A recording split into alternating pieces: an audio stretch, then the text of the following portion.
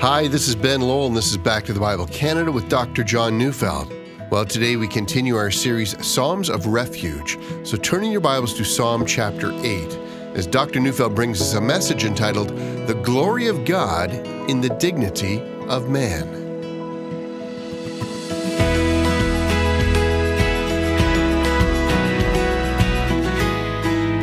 The first group of Psalms in the book of Psalms are songs of lament.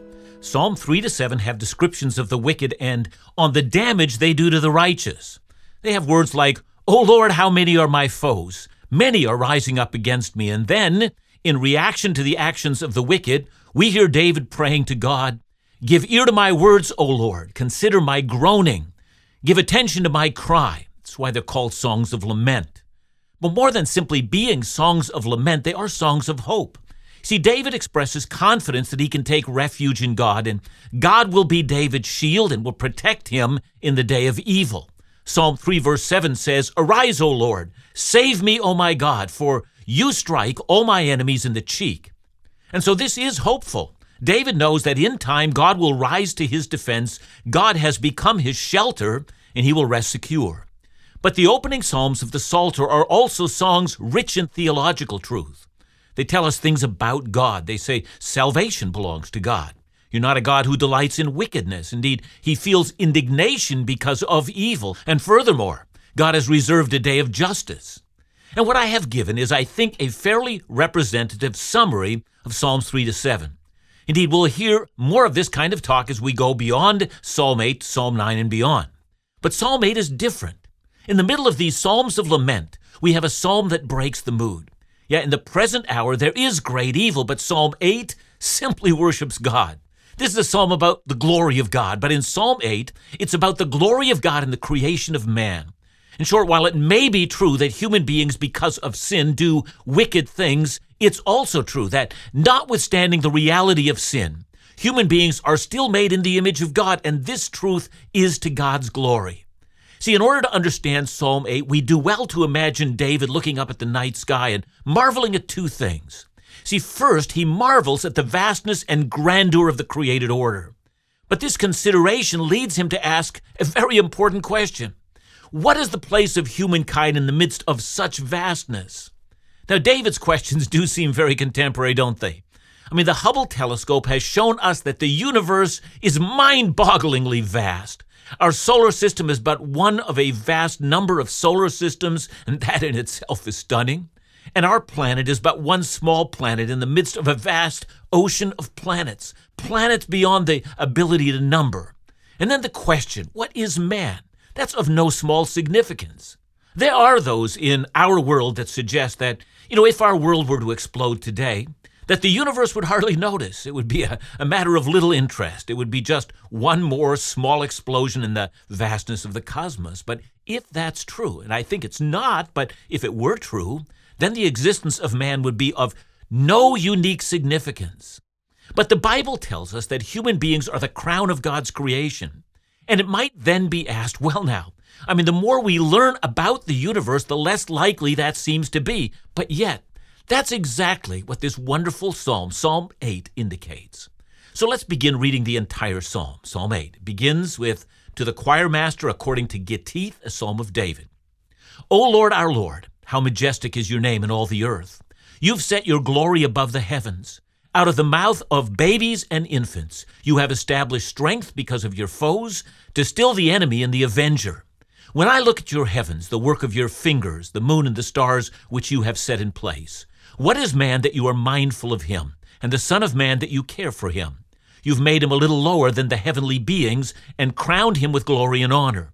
You've given him dominion over the works of your hands. You've put all things under his feet, all sheep and oxen and also the beasts of the field, the birds of the heavens and the fish of the sea, whatever passes along the paths of the sea. O Lord, our Lord, how majestic is your name in all the earth." Now, you might have noticed that the psalm begins as it ends. O Lord, our Lord, how majestic is your name in all the earth. Now then, those bookends to this psalm indicate the theme. This is a psalm about the majesty of God. Now, if you have your Bible in your hands, you're going to notice that the psalm says, O Lord, Lord being in capital letters. Whenever we find that in our Bible, we know that's a reference to the covenant name of God. O Yahweh, our Lord, it says, or O Yahweh, our Adonai. Now, we might translate that to mean, O God of the covenant, the God whom respect and honor are due. Your name is magnificent in all the earth. That's what it says. And David means, your name is proven to be a marvelous name when one considers what you've created in this earth. And I'm overwhelmed by your greatness. Examine creation, says David, and you'll find it to be orderly, showing the design of the one who has made it. Well, I would argue that in our day, we should say this with even more enthusiasm than David did. The more we discover on this earth, well, the more we discover an overwhelmingly intricate design, the complexity of nature, the interconnectedness of nature. The way in which all nature operates leaves us with no other conclusion that what we are looking at is intelligent design. See, the truth is that the more we discover, the greater are the mysteries of nature. That is to say, when we discover something about nature, it's not that we come to the end of everything that there is, you see. Rather, with each discovery comes a greater awareness of the vastness of what's left to discover. You see, science hasn't explained away the need for God. Science has shown us that there's greater complexity, there's more mystery, far more than we'd ever imagined.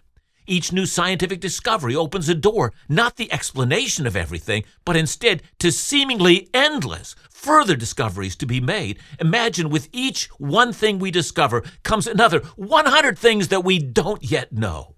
And David would say amen. And for Christians, science, well, it should never be seen as a threat, but rather as a reason to pause and fall to our knees and say to God, you are more magnificent than I had ever imagined.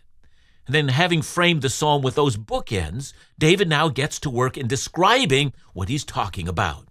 And then in the last part of verse 1, David moves from the earth to the heavens. You've set your glory above the heavens. Now, when the Bible uses the word heaven, or as it's used here, the heavens, it can refer to different things. We can think of heaven as the dwelling place of God, but David's not thinking about it in that manner. Rather, he's speaking about the cosmos. The cosmos reflects your glory, and yet, says David, you have set your glory above the cosmos. So what does that mean? Well, in Psalm 8, David is going to confine his discussion to the greatness of God, the discoveries made in the natural order of things, but he says, I can't confine myself to saying that the glory of God is best seen in the cosmos. The glory of God is far above what we can discover in the cosmos. A little reflection is going to help us understand this. Learning from our Bible the attributes of God should lead us to think that there is far more glory ascribed to God by learning those attributes than we can by studying nature. That God has revealed himself as God whose being is not dependent on anything. That God never changes in any respect. That God is an eternal being. That he's present to all spaces at all times. That God has no spatial dimensions. That God is righteous, that he's loved, that he's just, that he only speaks truth, that he's jealous for his glory, that he's omnipotent, that all his actions are premised upon his righteousness, that God is triune, and that in the fullness of time, God sent his Son into the world so that all who believe in him would have eternal life. Nature teaches us none of those glories. Yes, God has set his glory above the cosmos, but even more, David says there's something to learn about God's glory in the cosmos. And so in verse 2, when David gets back to talking about the created order, we find that he wants to contrast something that seems small up against something that looks so vast. Look again at verses 2 and 3. In verse 2, he speaks about something that comes out of the mouth of babies. And then in verse 3, he speaks about the heavens, the moon, and the stars. So what is David doing? Well, consider a little baby, he says, or consider the vastness of the cosmos, and in both cases, you'll be filled to overflowing with words of praise for the Creator. Both the micro and the macro reflect his glory. But we might wonder what verse 2 could possibly mean.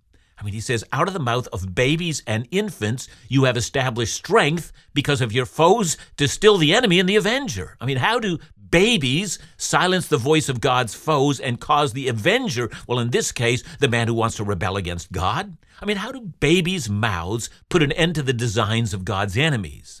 And here's what I think David is saying. Look, babies are weak. Babies are dependent. Babies are helpless.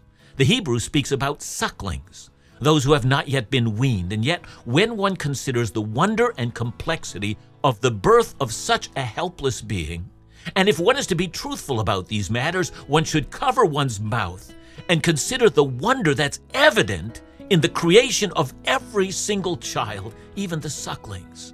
See, what God has done is that He has showcased His glory in every child, and if we're honest, that should fill us with wonder at the strength of the God who has made them.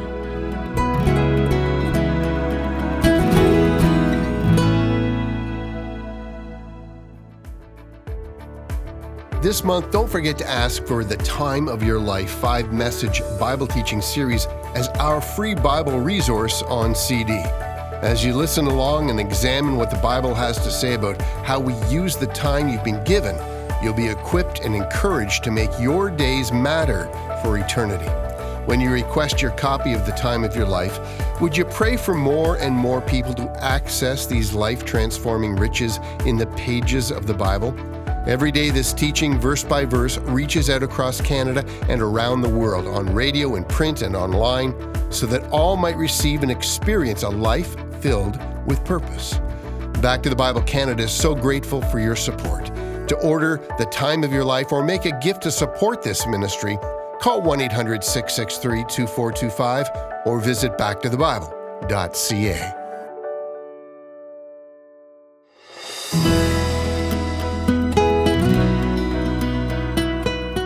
Now then, David moves from infants to the vastness of the universe, and it's here at this point that David asks the inevitable question.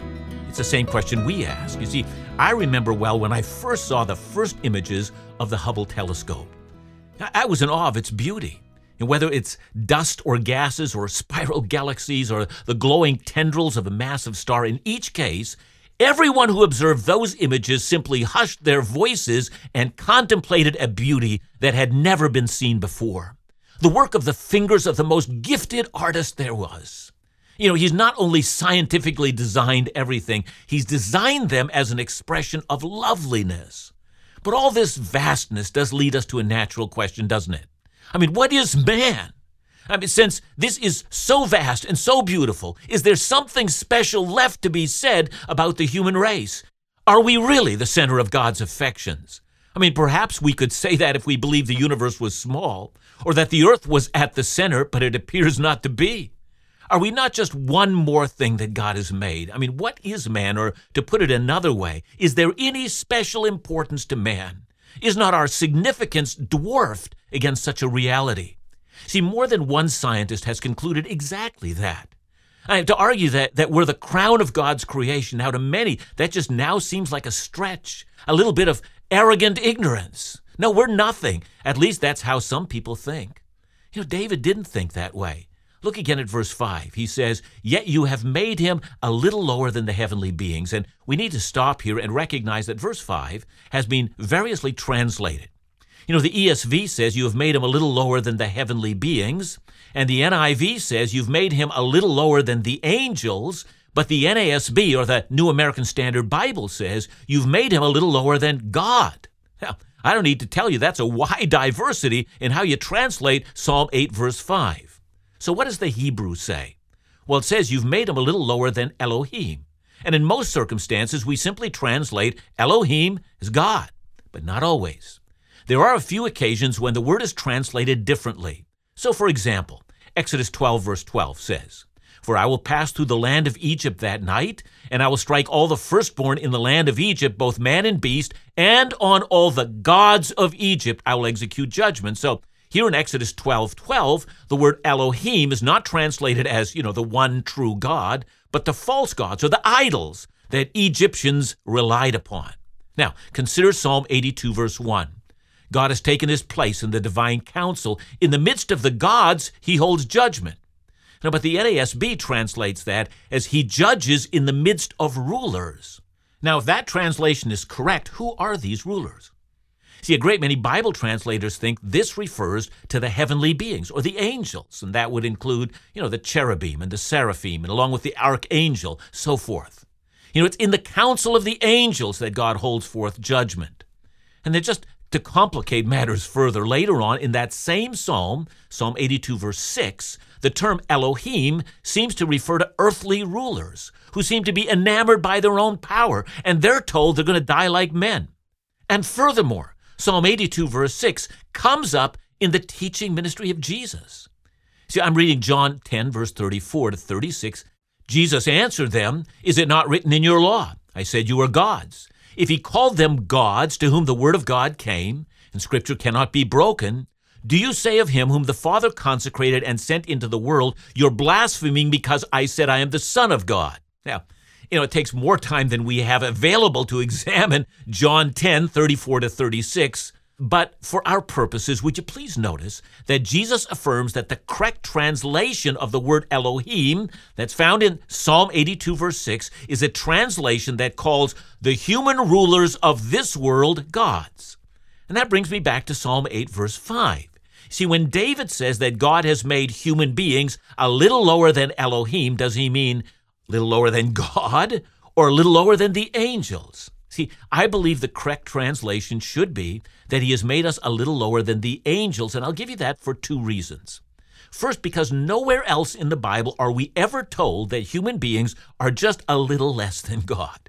Indeed, the Bible indicates the exact opposite. One example would be Isaiah 55, verses 8 and 9, where it says, "For my thoughts are not your thoughts, neither are your ways my ways, declares the Lord.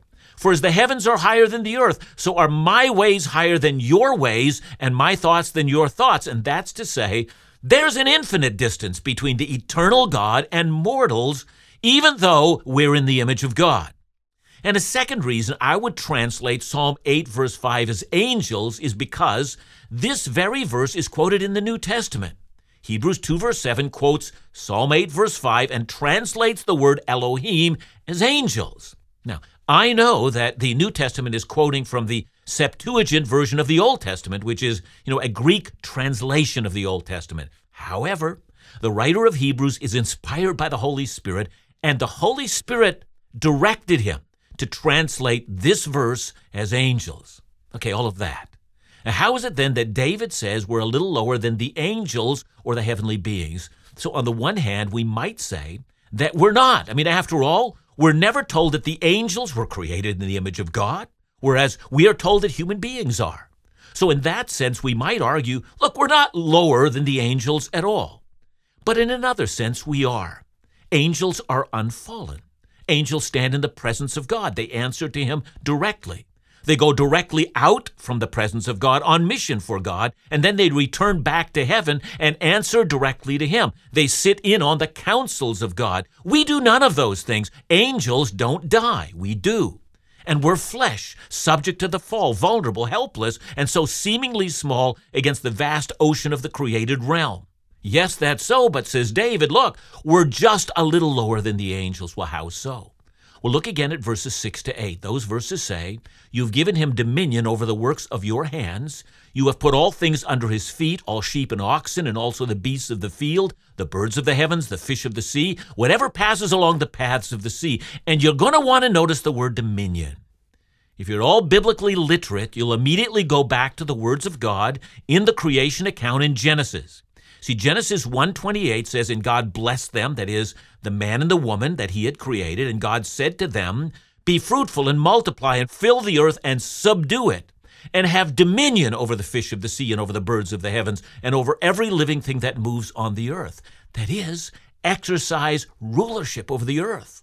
God says, I created this earth, and with it, I created every living thing. But of all the living things I made, it is to the man and the woman I give authority over this earth. Acting under my obedience, they are to learn how to govern all that I have made. See, we might also remember the tragedy of Genesis 3, fall into sin of man, and the serpent enters the garden.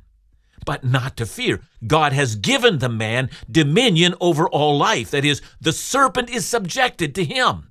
But then tragically, the woman and the man submit to the serpent. And that's the great tragedy. Made to rule all things, man and women are now ruled by sin. But it's right here that this psalm takes upon itself messianic undertones.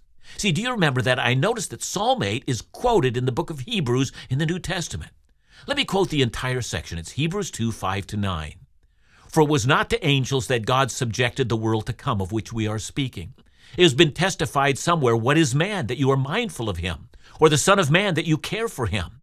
You've made him a little lower than the angels. You've crowned him with glory and honor, putting everything in subjection under his feet. Now, in putting everything in subjection to him, he left nothing outside his control. At present, we do not yet see everything in subjection to him, but we see him, who for a little while was made lower than the angels, namely Jesus, crowned with glory and honor because of the suffering of death, so that by the grace of God he might taste death for everyone. See, I hope you got the point of that. Adam failed to secure his rightful authority over all that God had made. But a second Adam has come, Jesus, a second representative of the human race who obeyed the Father fully, died for our sins, rose again. He tasted death for us, so we now see that all things are in subjection to him. And he is the true representative of the human race. See, all who hope in Jesus will then, along with Jesus, be called one day to rule and reign with him in the future. In the future, it will not be just over the earth, but over all the works of God's hands, which of course means the cosmos. And so if you're staring into the night sky and overwhelmed with the vastness and grandeur of the whole thing and wonder what is man, then know this. It's not how big a thing is that determines its worth. It's what a thing has been made for that determines its worth. And we human beings, created in God's image, yet ruined by the fall and yet still redeemed by Christ, have been given the majestic task of ruling over all the works of God's hands. So if you're looking at the creation and overwhelmed with majesty, remember this. Oh Lord, your name is majestic, so much so that you've created us.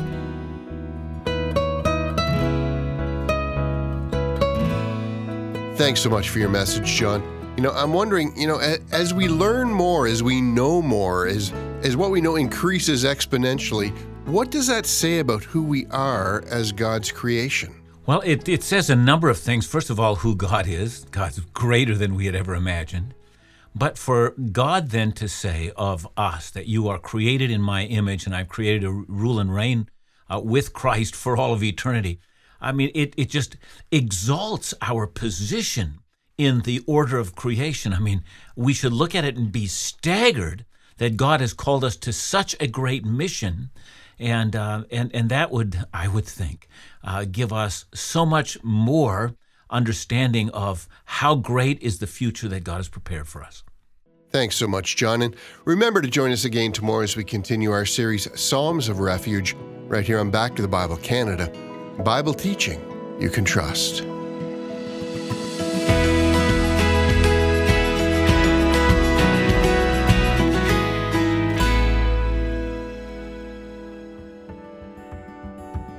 As time speeds by, it's even more important that we consider how we live. That's why I'm so grateful for friends like you who walk with us verse by verse through the Bible. The encouragement we received recently from Ruth reminds us of how precious this is. Dr. John's teachings are fascinating and really bring the Bible to life for me. I can almost visualize the scenes in my mind, like watching a movie when I listen to him. I usually listen to the radio program at work and end up going home and rereading the passage he spoke about that day, and every time I see it through different eyes. What a great way to use the time we've been given. With minds transformed by the washing of God's Word, we're given different eyes and God's own heart to see the world we live in. If you'd like to support the ministries of Back to the Bible Canada, visit backtothebible.ca or call us at 1-800-663-2425.